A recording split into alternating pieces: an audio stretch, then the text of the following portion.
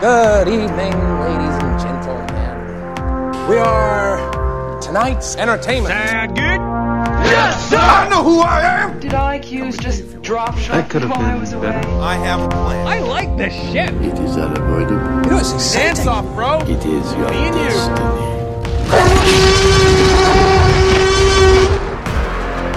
Welcome to the Atlantic Screen Connection podcast. Let the games begin. Hello and welcome to the Atlantic Screen Connection with Jason and Lee. How are you doing, Lee? I'm doing fine, Jason. How's yourself? I'm doing very well, and the reason I'm doing very well is because today we get to talk about movies. So the way the show is going to be broken down for all you listeners out there is that the first segment of the show is Lee and I discuss the trailers that we watched during the week, things that we're going to be excited about, things that we're a little bit less excited about. The second part of the show deals with the things that we watched, where we ask one specific question: what did you watch this week? During the third portion of the show, we have this featured film, and the featured film this week is going to be our review of Jason Bourne. So, without further ado, of the trailers that you watched this week, Lee, which ones caught your attention? Two alliterative words, my friend. Wonder Woman. I seen the Wonder Woman trailer this week. A little cool. delayed, I suppose, but it was amazing. How about you? Did you manage to catch it? I caught it more than once, to tell you the truth. I really appreciated this trailer. It got me really excited to finally see, I guess, a new superhero. We've been talking about the same superheroes for so long now, Batman movies, Spider-Man movies, and all this stuff. But this one's is our first real new thing. Pretty much fell in love with the trailer about Wonder Woman. I think that they're going in a fantastic direction. And yeah, I'm super excited about this movie. I watched it as well. Yeah, definitely. Oh, man. I was swept away by it. I don't know, you just immediately, assuming the sort of standard that's come out recently in DC and sort of expectations for how they were going to treat Wonder Woman, especially after a sort of blasé, in name-only appearance in Batman v Superman, I was kind of expecting something that was going to be a little bit more phoned in, a little bit less as interesting as I could imagine it, and it was exactly the opposite of that. It looked great, it looked fucking badass, it looked action-packed, it just had this great fun retro vibe about it, really like straight off the panel Wonder Woman look about it that feels fresh and exciting, and I'm so looking forward to this one. Yeah, I mean, I agree with that. Even like it feels like DC in any way. In this case, they kind of polished the tone of where they want the DCEU to go, and Wonder Woman might actually be the movie that really sets the trend, really sets this thing going, and finally DC hits their stride. And I'm hoping, I got fingers crossed, that this is the movie that they're going to do it with. Definitely. It doesn't look like it's trying to even compete with anything. It just looks like it's going to be a good film, and I'm so excited for that. And I want to see a superhero film with a big-ass sword. I just want to see somebody swing a big-ass sword and fucking take down like 10 guys at once with it. Is that so much to ask? I don't know. I'm more of a whip guy, but I'll echo that. Well, then I've got good news for you. Good. On my side of things, the one that I kind of also really enjoyed was a little bit of a Justice League teaser that they put out at Comic-Con. What did you think of that? I thought it was promising as a start. I mean, like, it looked like bare bones footage. And even then, it was a little further along, and I mean, I know they're still shooting it, so I mean, that it even has some of the CGI of the Flash's scenes and stuff in it. I was just like, fuck, how did they manage to pull this together? It looked fun. I mean, it didn't grab me in the same way Wonder Woman did, maybe not even in the same way Doctor Strange did, I guess, but, I still think it shows promise. It kind of shows the sort of, less pretentious air that they might be going for these days. I think it looks like a positive step in the right direction, and I hope that it kind of develops more along that line. What were your thoughts? Yeah, I don't know. I have my fingers crossed. I mean, we've been burnt twice. Well, that's unfair. We haven't been burned twice. Man of Steel had its positive elements, but it did go a little bit intense. Batman versus Superman as well, a very divisive film. It had its positive moments, but there are big flaws. And I'm hoping that with Justice League, not necessarily that they're going to correct those flaws, but that they've actually been able to flesh out a more coherent narrative So yeah, I'm hoping for the best. I'm not. My expectations are, I'll say, reserved at the moment. Yeah. I was pleased with what I saw, but I have big reservations. Yeah, definitely. At least we're pleased with what we saw. We didn't just see more of the same stuff, and more of the same Dar-looking bastards standing around looking Dar. So I mean, yeah, who could be on board with this so far? Yeah, so that's it. I'll tell you what I'm more excited for, however. I'm actually more excited to see Kong Skull Island. Oh, yes, that's right. Yeah. And, I mean, the movie looks straightforward. Big giant beast, lots of guns, helicopter. But one of the main reasons I'm excited, because if this movie works, then we're finally going to get our Godzilla versus King Kong movie. Yeah. And that's the one I want to see. I will be there for Kong Skull Island. I love King Kong. I really want to see this movie. It looks fun. Samuel L. Jackson looks like he's playing himself in another movie, and that's fine. But I think Brie Larson's in it, and so is Tom Hiddleston, and they look like they're pretty good. So I'm super excited to see Kong Skull Island. Yeah. I definitely think it looks good. I was surprised by how more like the recent reboot of Godzilla it looks, and I'm hoping we do get to see a little bit more of the monster in this one, because it feels, I don't know, more Kong to spend time with Kong, But yeah, I mean, I've seen Samuel L. Jackson do a Samuel L. Jackson rant in Tarzan this year, and here's hoping he does better this time. Why? He doesn't need to. Everyone knows it's Sam Jackson now. I mean, every time I see Sam Jackson on screen, I can't see the character he's playing. I see Sam Jackson. So whatever he's in, I don't care anymore. They should just cast him and call him Samuel L. Jackson in the movie. It's about time. Yeah. I think we finally, that we need to stop pretending he plays characters. Yeah, exactly. And really move on with our lives. Oh, you had mentioned there was a trailer before Jason Bourne that you wanted to get to. Yeah, I've seen this. The Great Wall, it's called. An interesting looking film. You want to hazard a guess what it's about? I don't care. You can tell me now.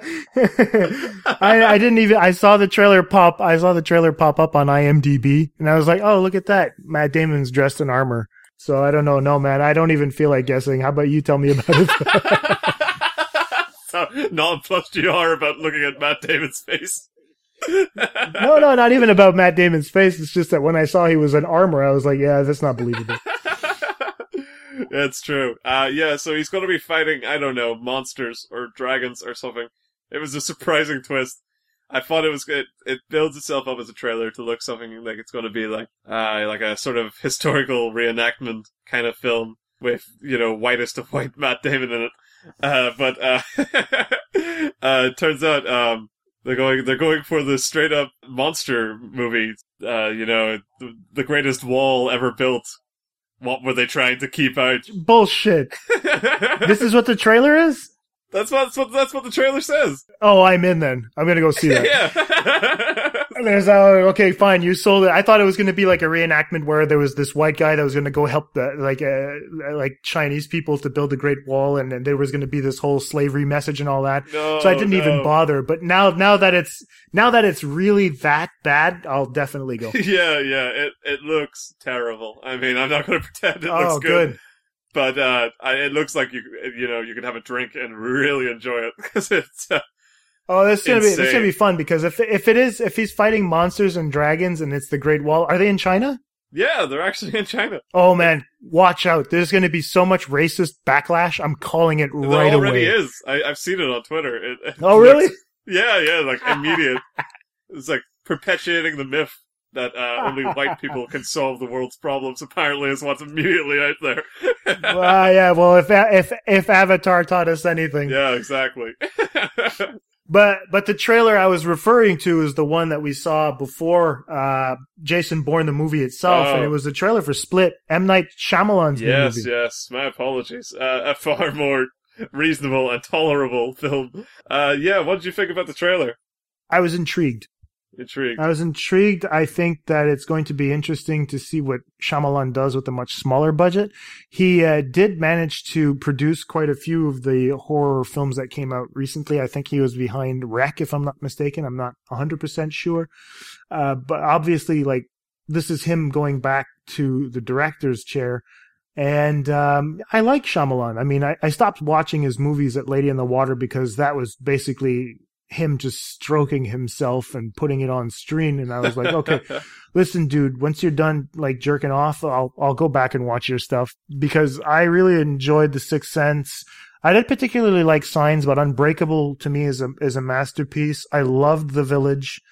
But yeah, after that, I own The Happening. I've never watched it, so I didn't really care. After Earth, I didn't care for that either. What was the other one he made? Wasn't it like a comic book movie about some Japanese The Last stuff? Airbender. Oh, yeah, that. I mean, he was like, he's disowned that movie as well. So. But I mean, Split seems to be more back to something small, something that he can control, something where he doesn't necessarily have to. Well, yeah, I think this could be a return to form. I'm hoping, anyway. Hoping, definitely. Yeah, I thought it looked weird, and that's kind of what you want from Shyamalan. You know, you want his films to look weird again. His films hit a middle point where they just stopped being weird. They started being, you know, I don't know, they had his name on them. I guess, that's pretty much all I could say about them. But the trailer for like Sixth Sense and Unbreakable and all, they look like films you'd never seen at the time. And this does look like a film that I've never seen. I mean, I've seen split personality films, but I've never seen one so shameless, I think. Someone that, like, it doesn't really look like it's trying to be very smart. It just looks like it wants to be a good thriller or horror film. It wants to be something that when you sit down and watch, it'll be a good experience. And not... Yeah, I agree. I mean, even after, like, if you look at the likes of 10 Cloverfield Lane, it definitely has that claustrophobic feel. So, yeah, definitely. I mean, bringing it back down to that level, and then hiring a guy like James McAvoy, who I feel is still waiting for that breakthrough performance. Wow. This could be one of those times. Yeah. I really think that this will be able to showcase just how much range this guy has. Because I like him. I like McAvoy. I think he's good. But I haven't seen him, because they've propped him up really high, but I haven't seen what they're talking about yet. Split could be one of those movies. Yeah, definitely. I mean, it looks also clearly like, he'll take it seriously enough to have fun with it, but not so seriously that he's going to be like trying to go for an Oscar with it or anything. Oh, yeah. And that's great. And I think that's definitely something to look forward to. Yeah, I agree. Good. I think that rounds out the trailers that we watched this week. Is there anything else that you wanted to add? No, man. That's what I've seen this week. What are we doing here? What the hell is going on? I was sent to get you for a reason. Open the door! No! There's a flower on the pillows, a flower in the bathroom. Like, we're important. The only chance we have is if all three of us go crazy on this guy. Who is that? Maybe she can help us. We're here! Help us! We're in here! Don't worry. He's not allowed to touch you. He knows what you're here for. He listens to me.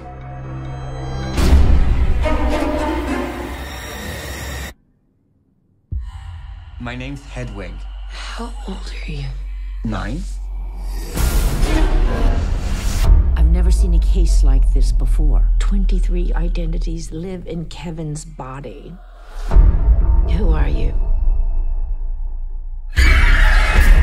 Help me get out of here, Hedwig. You trying to trick me? I'll tell on you. Aren't you the clever one? An individual with multiple personalities can change their body chemistry with their thoughts. Someone's coming for you. Who's coming? The beast.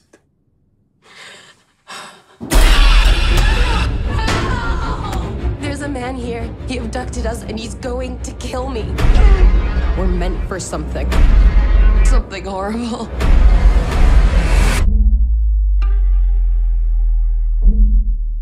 The world will understand now. The beast is real.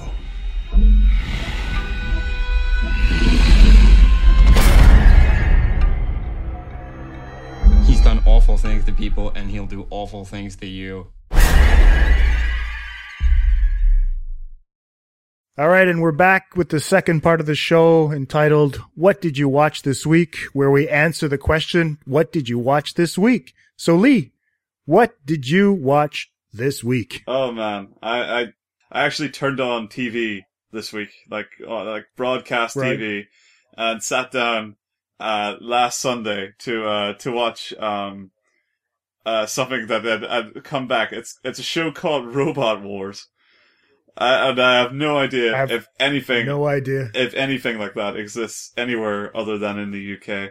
It's best to be uninitiated going into it. It is literally what it sounds like.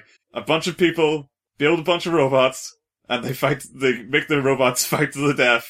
Oh, is that the things that like they have like saws on them and then they go and someone flips on? Oh yeah, I've seen that, man. That's amazing. Yeah, but that like it used to be a show. It started, I think, maybe the early 2000s.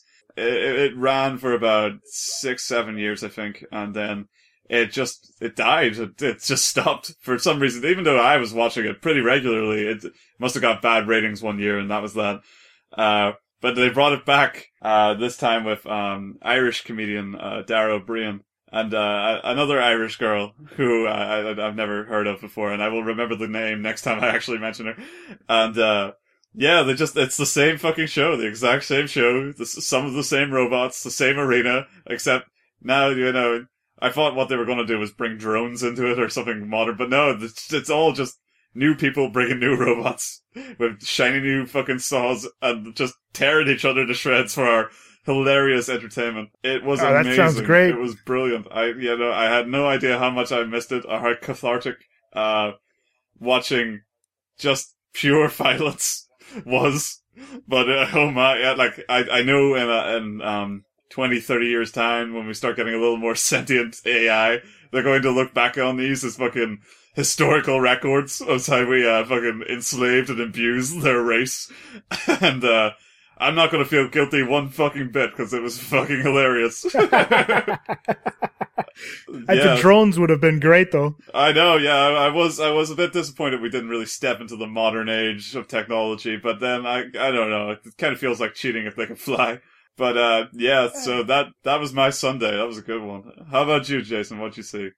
Well, I finally was able to finish watching Netflix original called River, starring Stellan Skarsgård, and it's fantastic. It's a one-off 6-episode season where, well, I'm not going to give too much away because I don't want to reveal the plot. Yeah, absolutely. But the UK seems to spawn these wonderful series. I mean, I loved Luther as well.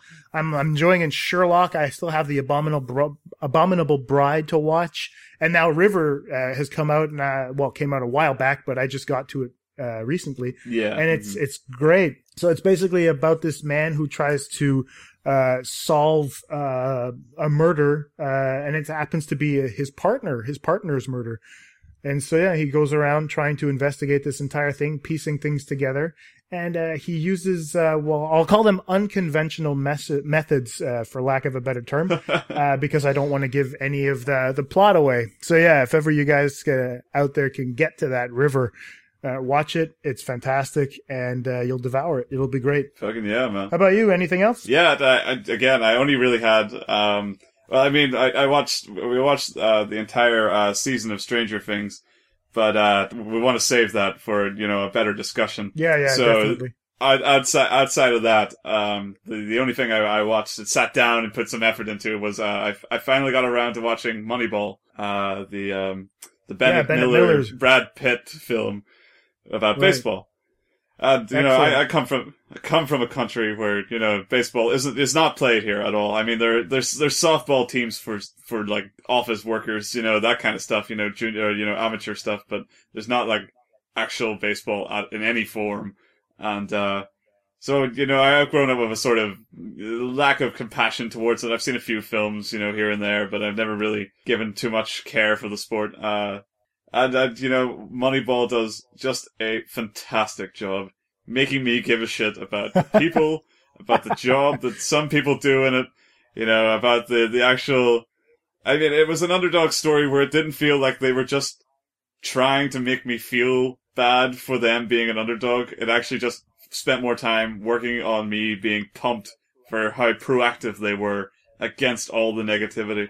And I thought it was just, it's just a wonderful film and incredibly directed. I mean, like, it's over 2 hours long and it fucking zips by, you know, like I was completely absorbed in this really fast moving thing. Like things just don't stop. And when I look back on it, I wonder like, how was that 2 hours? You know, like I remember every conversation. It feels like it was like just a bit of time, you know, it was like an episode of something.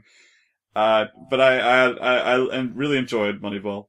Oh yeah, and I've talked about Moneyball at great lengths because I think Bennett Miller is one of the most underrated directors right now working.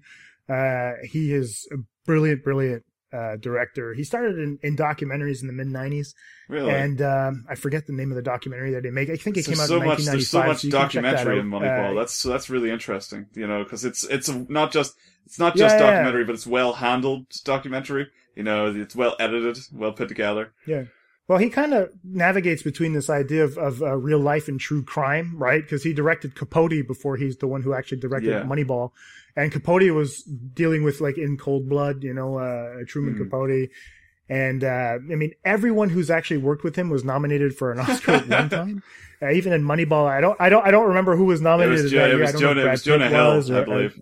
Jonah Hill, there you go. And he was great in the movie as well. You know, it's like out of character. It's not normally the kind of movie we'd see him in. But yeah, and even most recently, Miller's latest film, Foxcatcher, is one of the, to me, it's a modern, like, American masterpiece that everyone needs to see. I had never really considered caring much for Foxcatcher until I've seen Moneyball, because now that I've seen what he could do with one sporting event and one sort of moment in a life, to take something that is also a sport I have no interest in and see because I know Foxcatcher, it's about wrestling, it's about a very particular story based around the Olympics. The way he handles the characters in that and the way he deals with, the way, Miller approaches characters with such sincerity, you know, and even, you know, these could be overarching cliches of sorts, you know, it's the underdog, the pushy boss, the nerdy guy who just wants to get along, just wants to be appreciated. These could have been real shadows of human beings, but the sincerity of which he approaches it, that in itself, to see how he does that, and then to think that there's another story of a similar ilk that I don't find that interesting, you know, on face value, that he could add that sort of approach to, immediately makes me excited to watch Foxcatcher. So I think that's going to be something in the next couple of weeks I'm going to sit down and actually experience on the sheer value of Moneyball alone. Oh yeah, but I mean, even if you think that there's a sincerity involved in the characters that he's able to develop, extract performances from people that you wouldn't expect, even the performance that Jonah Hill was nominated for an Oscar, as you mentioned earlier. I mean, wait till you get to see what he does with Channing Tatum. Miller is able to extract a performance from Channing Tatum that is unlike any other that I've been able to see before. I mean, he was a movie star to me, but I never really considered him an actor until I saw him in Foxcatcher, where he embodies that person so well, and he's invested so well in that character that there's no, you can't help but feel sympathy towards him. Even Mark Ruffalo is something that, you know, we see him in the Avengers now and all that, but the character that he plays in Foxcatcher, one of the brothers, it's just impressive. Steve Carell as well. You're like, Jesus Christ, how the hell did he pull this performance out of a guy that's basically known for comedies? So yeah, I mean, Foxcatcher is definitely a movie that is how can I put it? It's one of the best movies I've watched in the last 10, 15 years, and I can't recommend it enough. In the defense of both Channing Tatum and Steve Carell, Channing Tatum was incredible acting in Magic Mike, and Steve Carell was incredible acting in Little Miss Sunshine.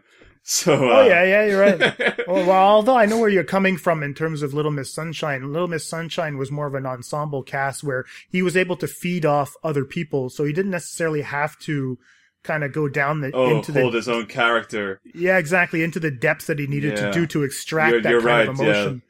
Yeah. And even in Magic Mike, I mean, Magic Mike was closer to what Tatum had actually been through in real life, right? Yeah. And so with Foxcatcher, these two individuals have had to kind of go in very different directions and be able to hone in on whatever made those true life people tick was actually quite amazing to see perform on screen. The performances are wonderful in that and very different to what we've actually seen them do as of yet. Great.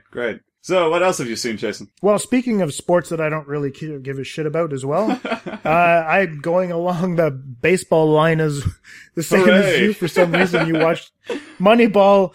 And I usually like putting on documentaries that I don't care about to usually take naps or when I'm trying to get to sleep at night. But I actually got invested in 2 baseball documentaries recently. Wow.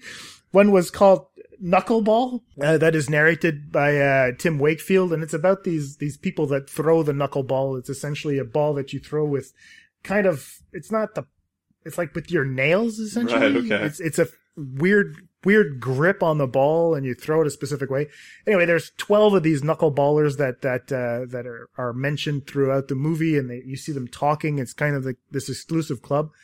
It was a really fun documentary, but at the same time, there was a lot of drama. Right. They seem to be like these outcasts in the baseball world, and it feels very depressing, although entertaining. But, I couldn't help but feel that there was, how can I put it, just a little bit too much drama involved with it. But, I mean, if you're a baseball fan, this is something definitely that I would suggest you get to eventually, because it was entertaining. But, I don't know if I'll actually get back to it at any time. But, Knuckleball was a fun one. Right. And the second documentary that I did watch as well was Fastball. So about pitchers, essentially, as I was watching movies about pitchers. I love that I love that they've got a recurring theme with baseball films, that you just have to put a word in front of ball, and suddenly it's its own title. Moneyball, Knuckleball, Fastball. Something ball, Yeah, that's absolutely right, man. I had, it would be funny at one point that if they just decided to make a movie about outfielder, you'd be like, well, what does he do? Oh, he catches the ball. Okay, so catch ball. We're gonna call that. What about a ball about the ball itself? Ball. Yeah, ball. It's going to be designing of baseballs or whatnot, or if the batter shows up, it's going to be the guy who's going to say hit ball. And so, yeah, but Fastball was as entertaining as Knuckleball, but minus the drama. It was narrated by Kevin Costner, so that was kind of, well, I wasn't fine. I didn't give a shit, but Costner apparently is a baseball fan, so, but he wasn't annoying. I've heard that before.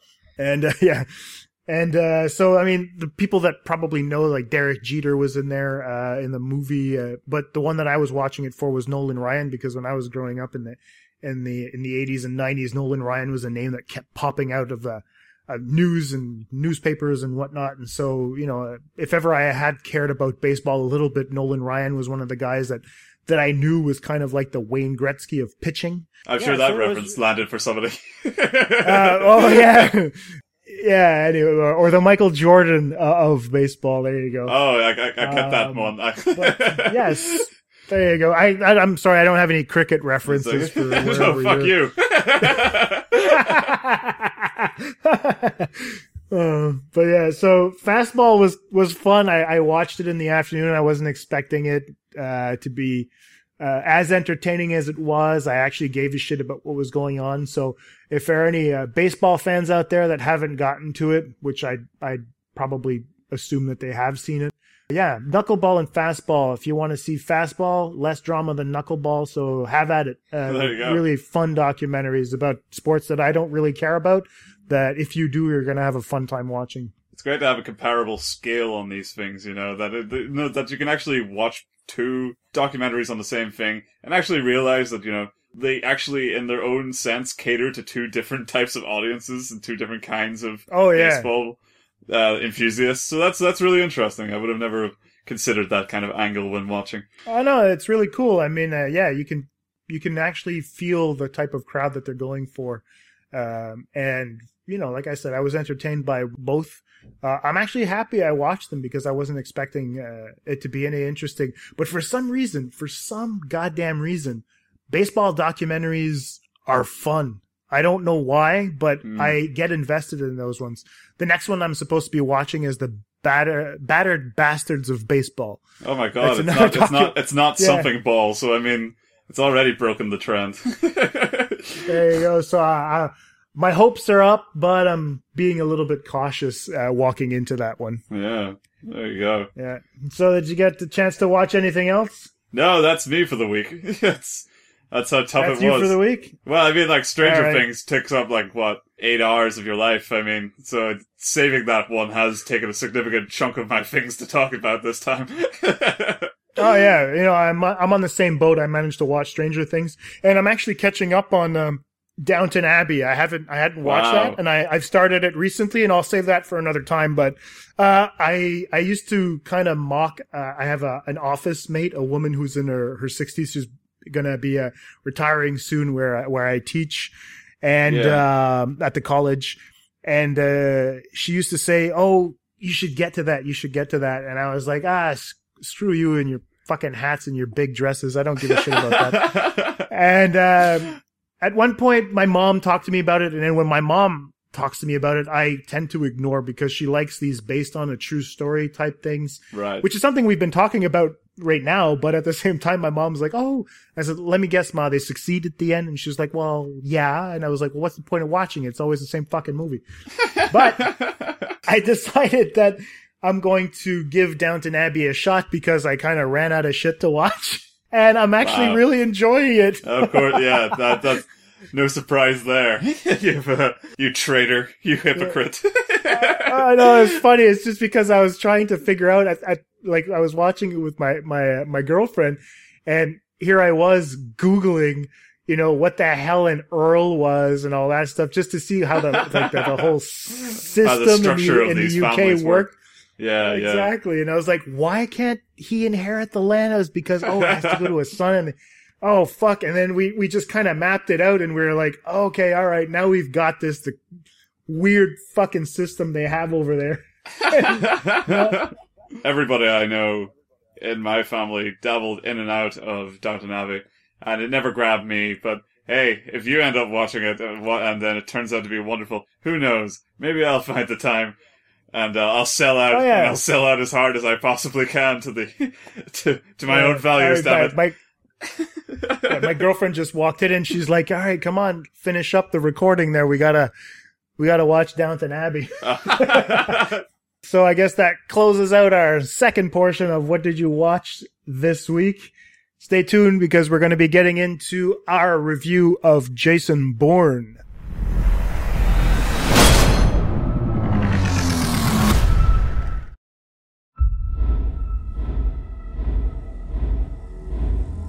I know who I am. When we are finished with you, you'll no longer be yourself.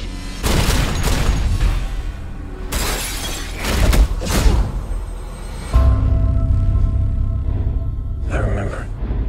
I remember everything. Remembering everything doesn't mean you know everything. Tell me.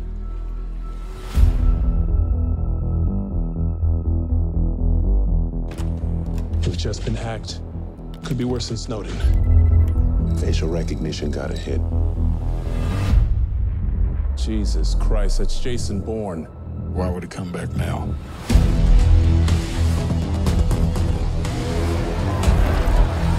There's a demonstration in front of the Greek Parliament building. I think she'll use it as cover. They tracked you. We gotta move.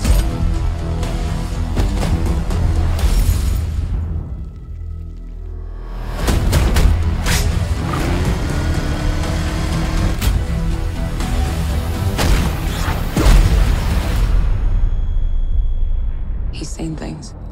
He knows things. What if he's not coming for us? What if it's something else? I volunteered because of a lie.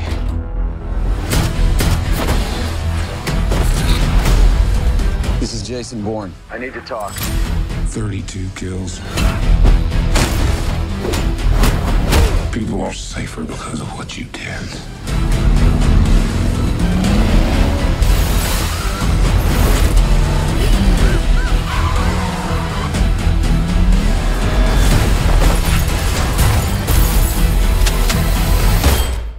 Hey, and welcome back to our featured presentation. And by that I mean we're going to be talking about one film that we kind of wanted to put aside and spend a little more time on. And this week, it'll be Jason Bourne.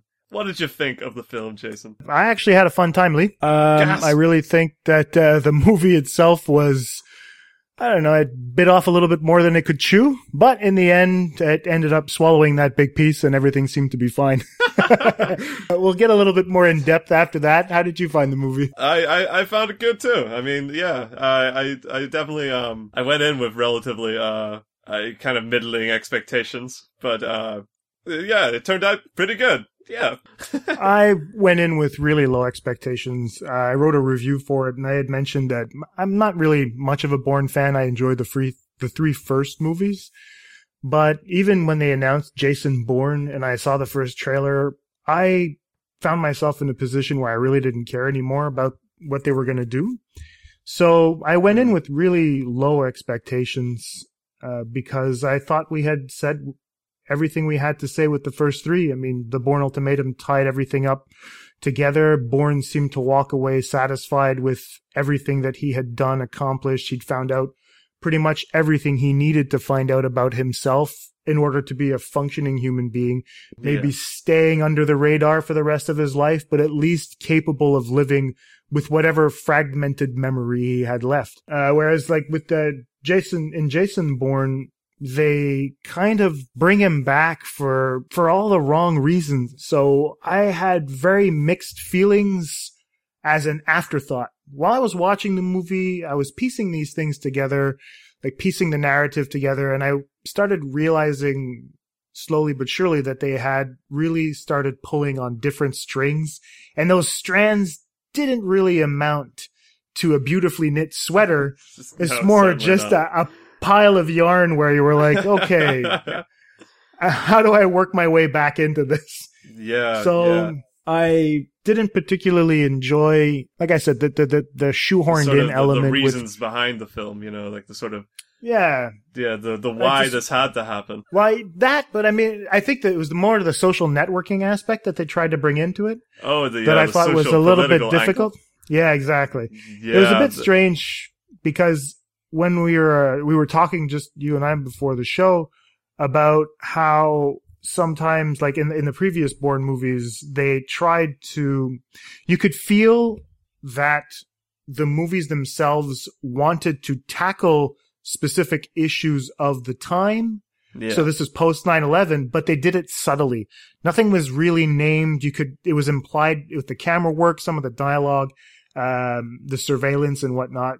But whereas in Jason Bourne, they flat out mention specific things with regards to Edward Snowden. WikiLeaks is not mentioned, but you can get a kind of a feel that Julian Assange informed a bit of the script as well. So yeah, I thought that it was a bit too much like on the nose. Perhaps. Oh yeah, definitely, man.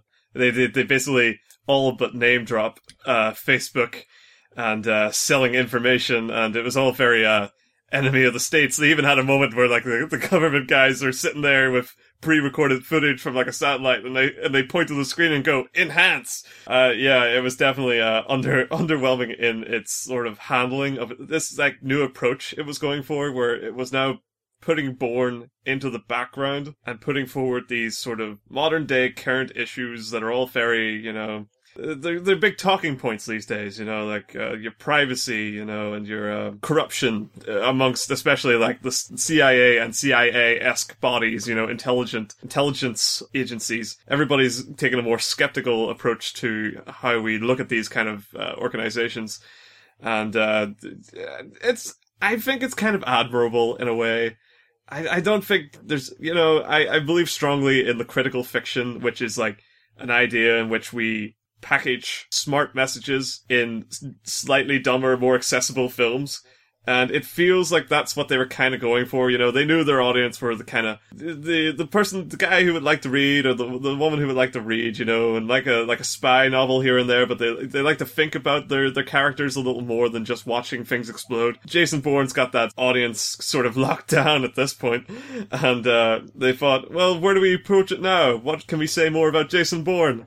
And then they kind of look in the mirror and slowly realize there's nothing to say about Jason Bourne, so they just gotta keep building the world around him. Yeah, I agree with that sentiment quite a bit, because there didn't seem to be any way to go at the end of Ultimatum. And I mean, are we allowed spoilers? Are we including spoilers on this? Oh yeah, hell. Well, I really feel that, well then, spoiler alert. I really feel that bringing in Jason's father was a little bit lazy on the writer's part. I think that what happened is they've watched every recent superhero movie and had to bring in that tragic moment where the villain is somehow related to the death of the parents or whatnot. Yeah. I mean, the most recent example right now happens to be The Winter Soldier. And I didn't want to spoil it in the review that I wrote, but I remember when it's revealed, when his, like, Bourne's memory comes back and he notices in the back of his mind this reflection, you know, he thinks and he notices Vincent Cassel's character, this, like, basically silhouette called the Asset. And then he realizes, oh shit, this is the dude that killed my dad. I felt that was very much the Tony Stark realizing that Bucky killed his parents. Yeah, you meant Civil War. Yeah, that's right. Civil War. But I mean, it's just that I meant that in the continuation of the Winter Soldier. Oh, yes, like yeah. Captain America. Yes, it was the Winter Soldier who fucking killed Tony Stark's parents. Yeah, what nonsense was that?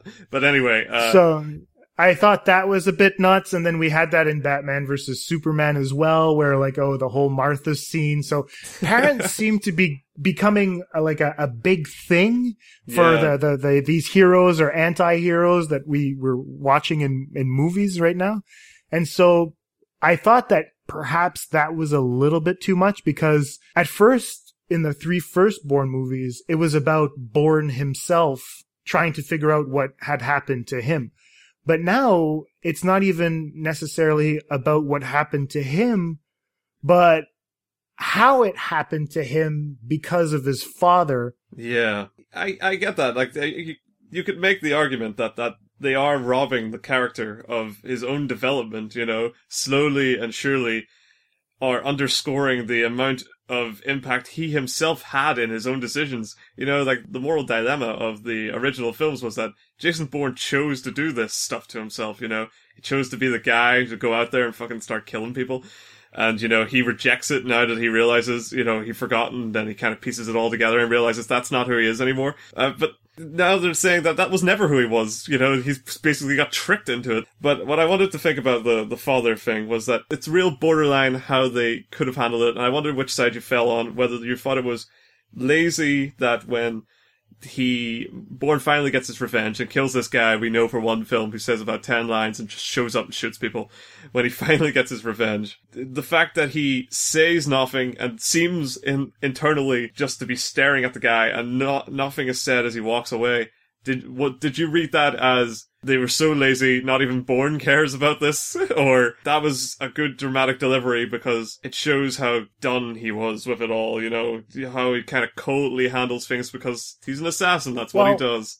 I mean, alright, there were 3 different possibilities in my opinion. Either he has a flashback and there's some more character development there, or we see what we saw in the movie where he walks away emotionless, or he breaks down and cries, which would have been completely out of character at this point.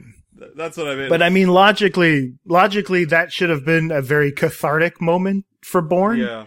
And it didn't seem to be that way. It seemed more like, I don't know if it was basically him going on instinct at this point. But I don't feel like the revenge was earned. Bourne doesn't know anything about this guy.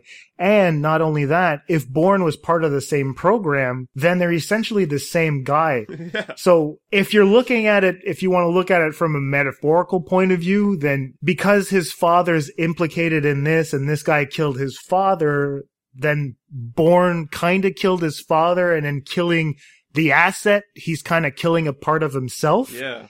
But I think that would be digging too deep into what we actually watched in the movie. Yeah, exactly. So I don't know. No, I mean, that's the thing. Like, these films have made a habit of making us bring up ethical questions when it comes to these like super spies. We're well indoctrinated by now, if anybody's been watching the series, to expect to keep asking questions. And when they don't have like any semblance of an interesting answer, then you immediately start to look at it through a critical eye and say, they didn't write a good enough story, basically. Yeah, but I mean, how did you read that last sequence? Yeah, I thought it was a great moment in character, but I just couldn't decide for myself whether it was something that was meant, an intentional good moment, or just a good reading by me into thinking, well, how else would fucking Jason Bourne react to this scenario? He just killed a guy. It doesn't matter who he was or what he did. He's not going to, like you said, he's not going to break down and cry, you know? No, that's it. And I mean, I really think that Castell's character should have, I don't know, had a post in him, but maybe they thought that was too close to Karl Urban's death and the Bourne supremacy. So, I don't know. I really think that it was a fun fight to watch. I mean, the brutality was pleasant. I mean, and I'm not saying that from a sadistic point of view. I mean, I like a good brawl from once in a while. Not myself personally, but I mean, just watching it on screen. And I mean, it was a good action sequence. You could feel it. You could feel the violence, in my opinion. And, I had a little bit more fun, like I said, watching this installment of Bourne on the big screen, as opposed to the other ones. The other ones were fun, but for some reason this one stuck a little bit more in my mind. Yeah. But yeah, in terms of like character development, well, you know, I liked Alicia Vikander. A lot of people are complaining about her accent. I really don't understand what the hell the people are complaining about. I thought she was fine. What I liked interestingly about this, at least, was that it sets up a good course for the future of Bourne. But only if they take it in a very, very particular sense, you know. They seem to, like, be pulling at this idea that Bourne might join the CIA, and become basically everything he's fought against up till now. Which basically means Bourne starts becoming something more like a James Bond character, where, you know, he actually works hand in hand with the government he protects, you know. Because they keep saying, you're a patriot, Bourne. Someday you're going to join up with us. You know, it was interesting. I thought that, you know, they were kind of pushing it. They really pussy out at the end, where they kind of go like, he gets one up over her and gets a recording and says, yeah, I'm not going to join you. You're a liar. But, you know, it felt that was what they wanted. It's like what they wanted to tell the sort of, but they couldn't commit to the studio that hard. You know, that Bourne was probably going to be like a Tommy Lee Jones character sometime in the future, and we were going to see him make all these plans and become the monster, you know, that he had always tried to avoid, but this time without the excuse that he lost his memory or something, you know, and had a change of heart. I saw it like that was going a real interesting direction. I was like, fuck, Bourne could be something in the future. And that sort of pussying out kind of immediately made me think, well, I don't know, maybe they won't go for it, and then this was a pointless film, but then, who knows, maybe they'll double down on it next time. I'm kind of more interested in Bourne now, knowing that it could be something that it never was, you know, than, you know, that another fucking guy on the run shoots people and keeps running film. We've got plenty of those now. Yeah, I agree. I mean, and that's a really fun, well, if I bring it, like, the direction in which they could have gone would have been exactly that. I think the dynamic between Alicia Vikander and Matt Damon is there. It was very palpable. I think that they could act well together, so that was fun. And that's really fun when you have two really good actors coming together at pretty much the top of their game. Matt Damon as Jason Bourne is in his element. He knows this character very well. Mm-hmm. And Alicia Vikander, I mean, I have complete faith in her, based on the movies that I've seen her in so far.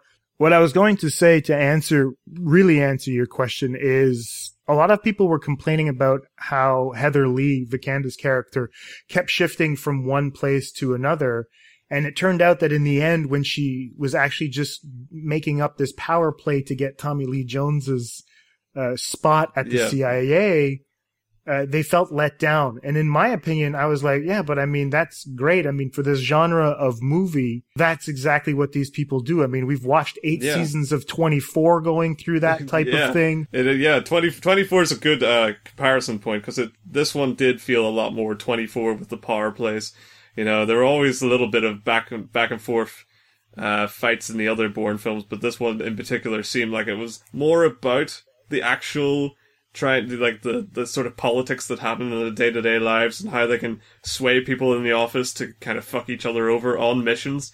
And that made for really good, that put like good dynamics into, especially there's this scene, this kind of setup where Bourne's got this, he's looking for information off this office worker guy, he calls out into a fucking open area, and Vikander is on the mission, and Tommy Lee Jones is sort of overseeing it, and proceeds to basically wipe out her entire squad and pin the blame on her. And, you know, right. And when you're watching that, it's really tense and actually thrilling, you know, and it was like something that I was actually getting into. So, I mean, that part of the story was starting to really like take over and remove Bourne. Every time Bourne showed up, I was going, oh god, this guy again, you know, he's driving the plot, but he's just a target at this point.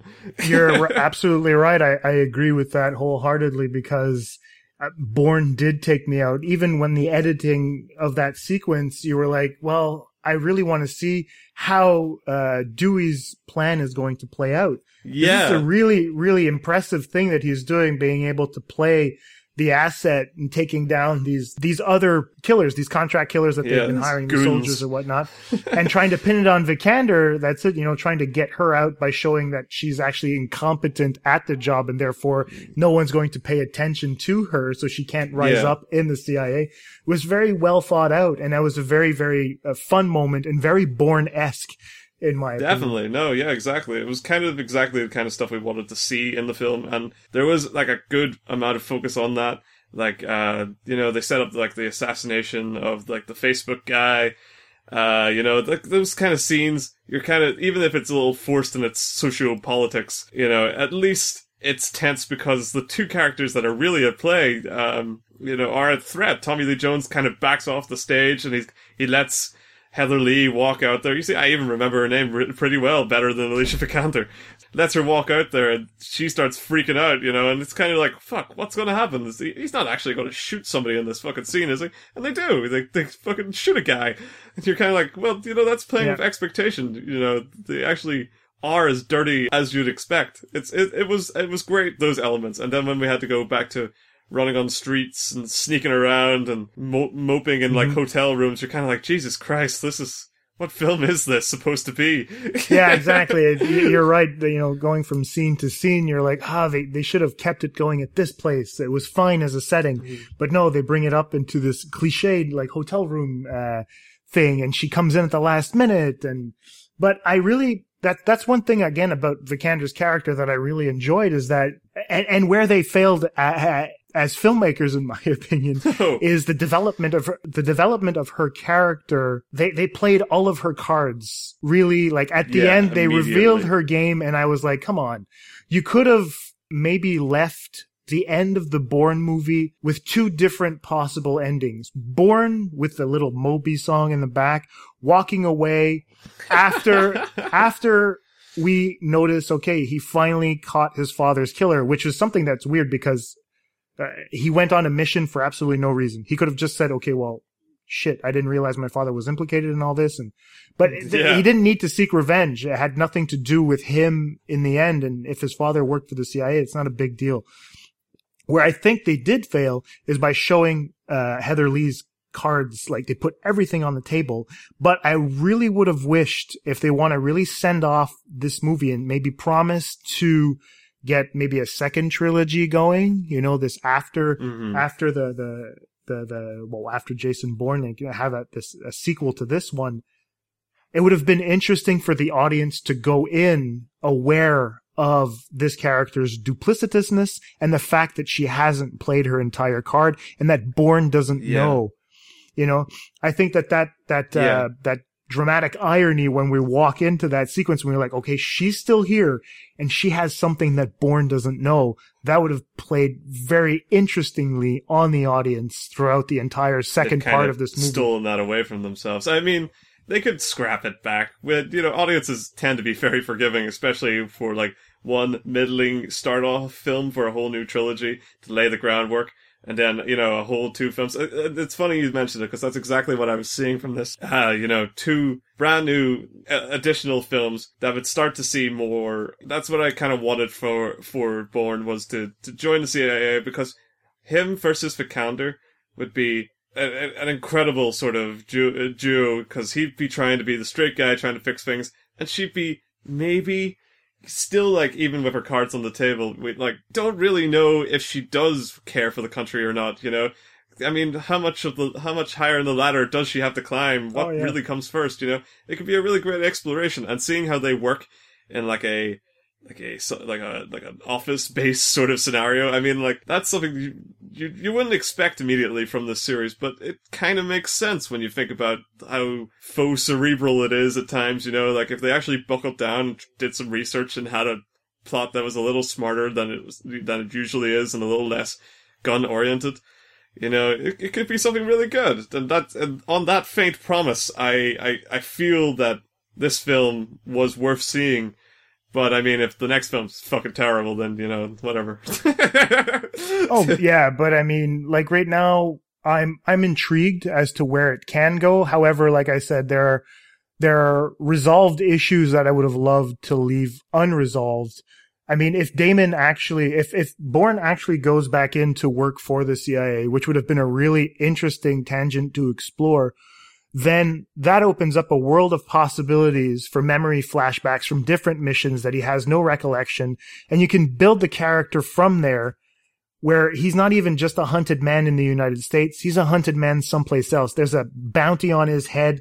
You can bring other governments into play. And then you can really make this surveillance theme that they were going for something worth talking about, you know? So I don't know. I think that this time around, I went in for the entertainment value with no expectations, walked out satisfied. Like, if I could compare it to anything, I'd say it would be like a Big Mac. Yeah. You know? But I don't know. To me, I look forward to Big Macs. So, I mean, it's not even that for me. Oh, okay.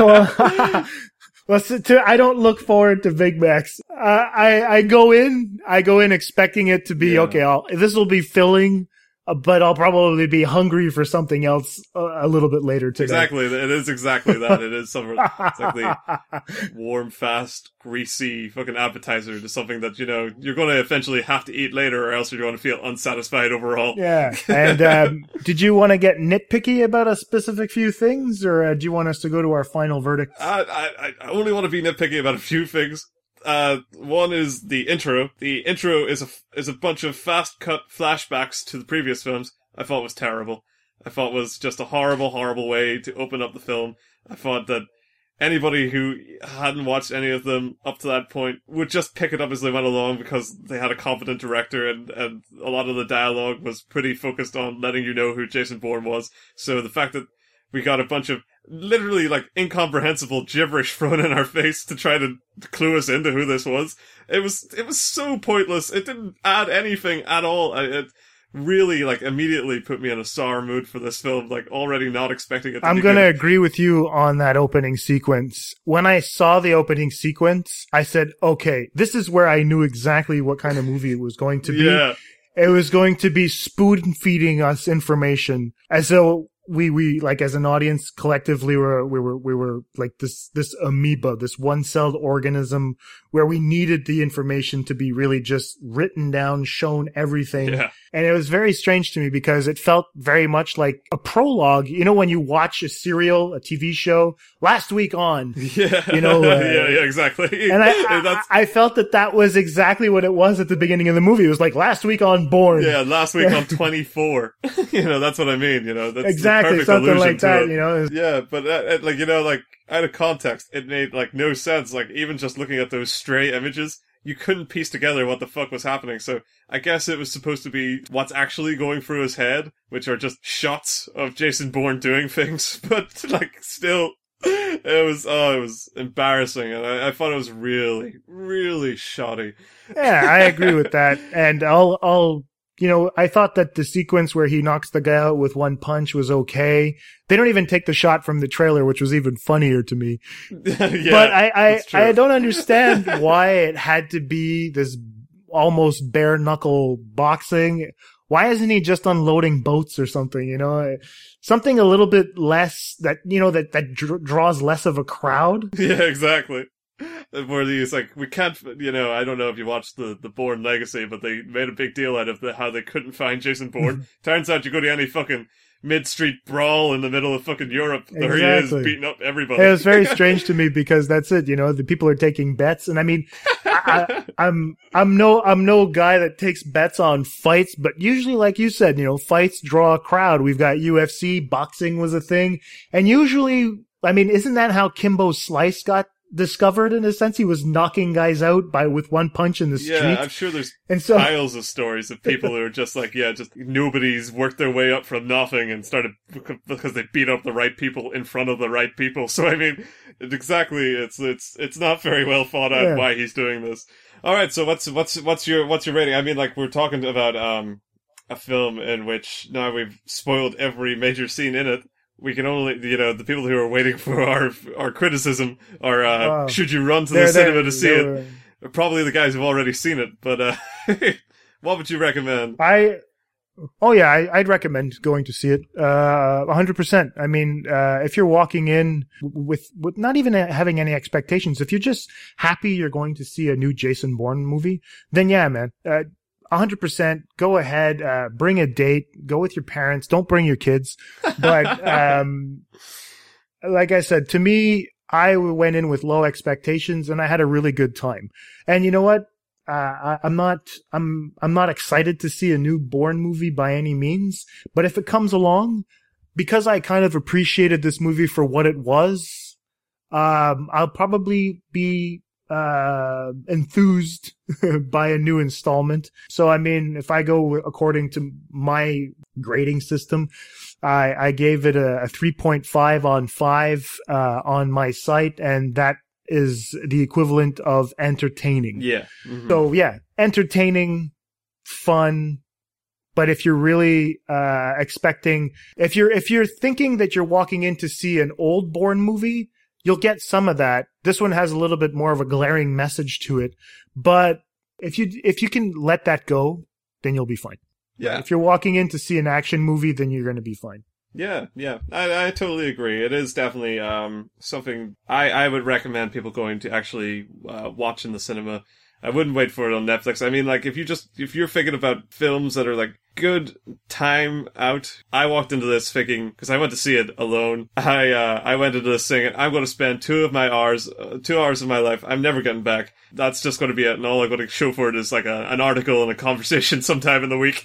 And, I was pleasantly surprised when I came out of it. I was thinking about it, you know, I was taking it at different angles. It was one of the fastest reviews I ever wrote. It was definitely something that exceeded expectations, and on that basis, it's not exactly worth saying, just wait till it comes to you, you know. It's more about, you know, having exactly what you said. It's an entertaining time, so if you want to have a good time, and if you just could switch off your expectations a little bit, you'll really enjoy Jason Bourne, and I recommend that. Excellent. I agree. 100%. All right, so that closes out our review for Jason Bourne. What did you guys think of Jason Bourne? Be sure to let us know. You can reach me on Twitter at Film Faculty, so that's film_faculty. And Lee, where can people reach you? I am at Big Picture Reviews. You can get our Twitter handle as Big Pic Reviews. And I'll answer anything. I'm shallow and easy. I'll echo that. He is shallow and easy. So we're currently working on probably getting ourselves an email address for the new show, for the Atlantic Screen Connection.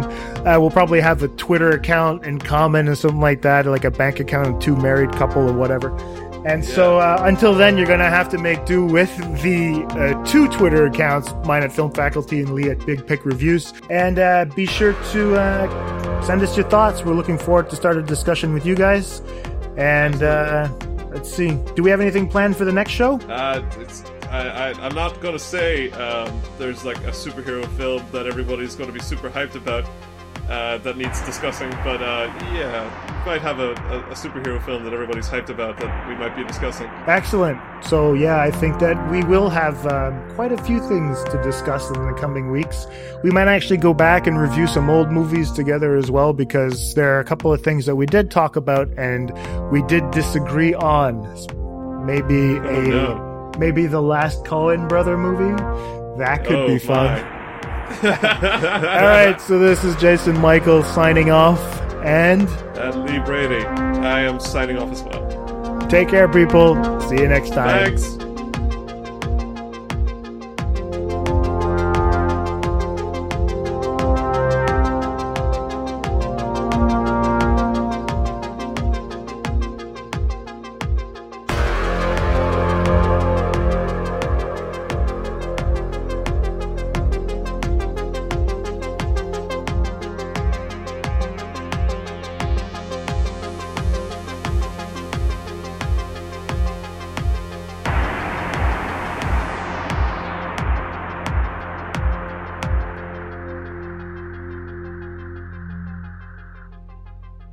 This conversation can serve no purpose anymore.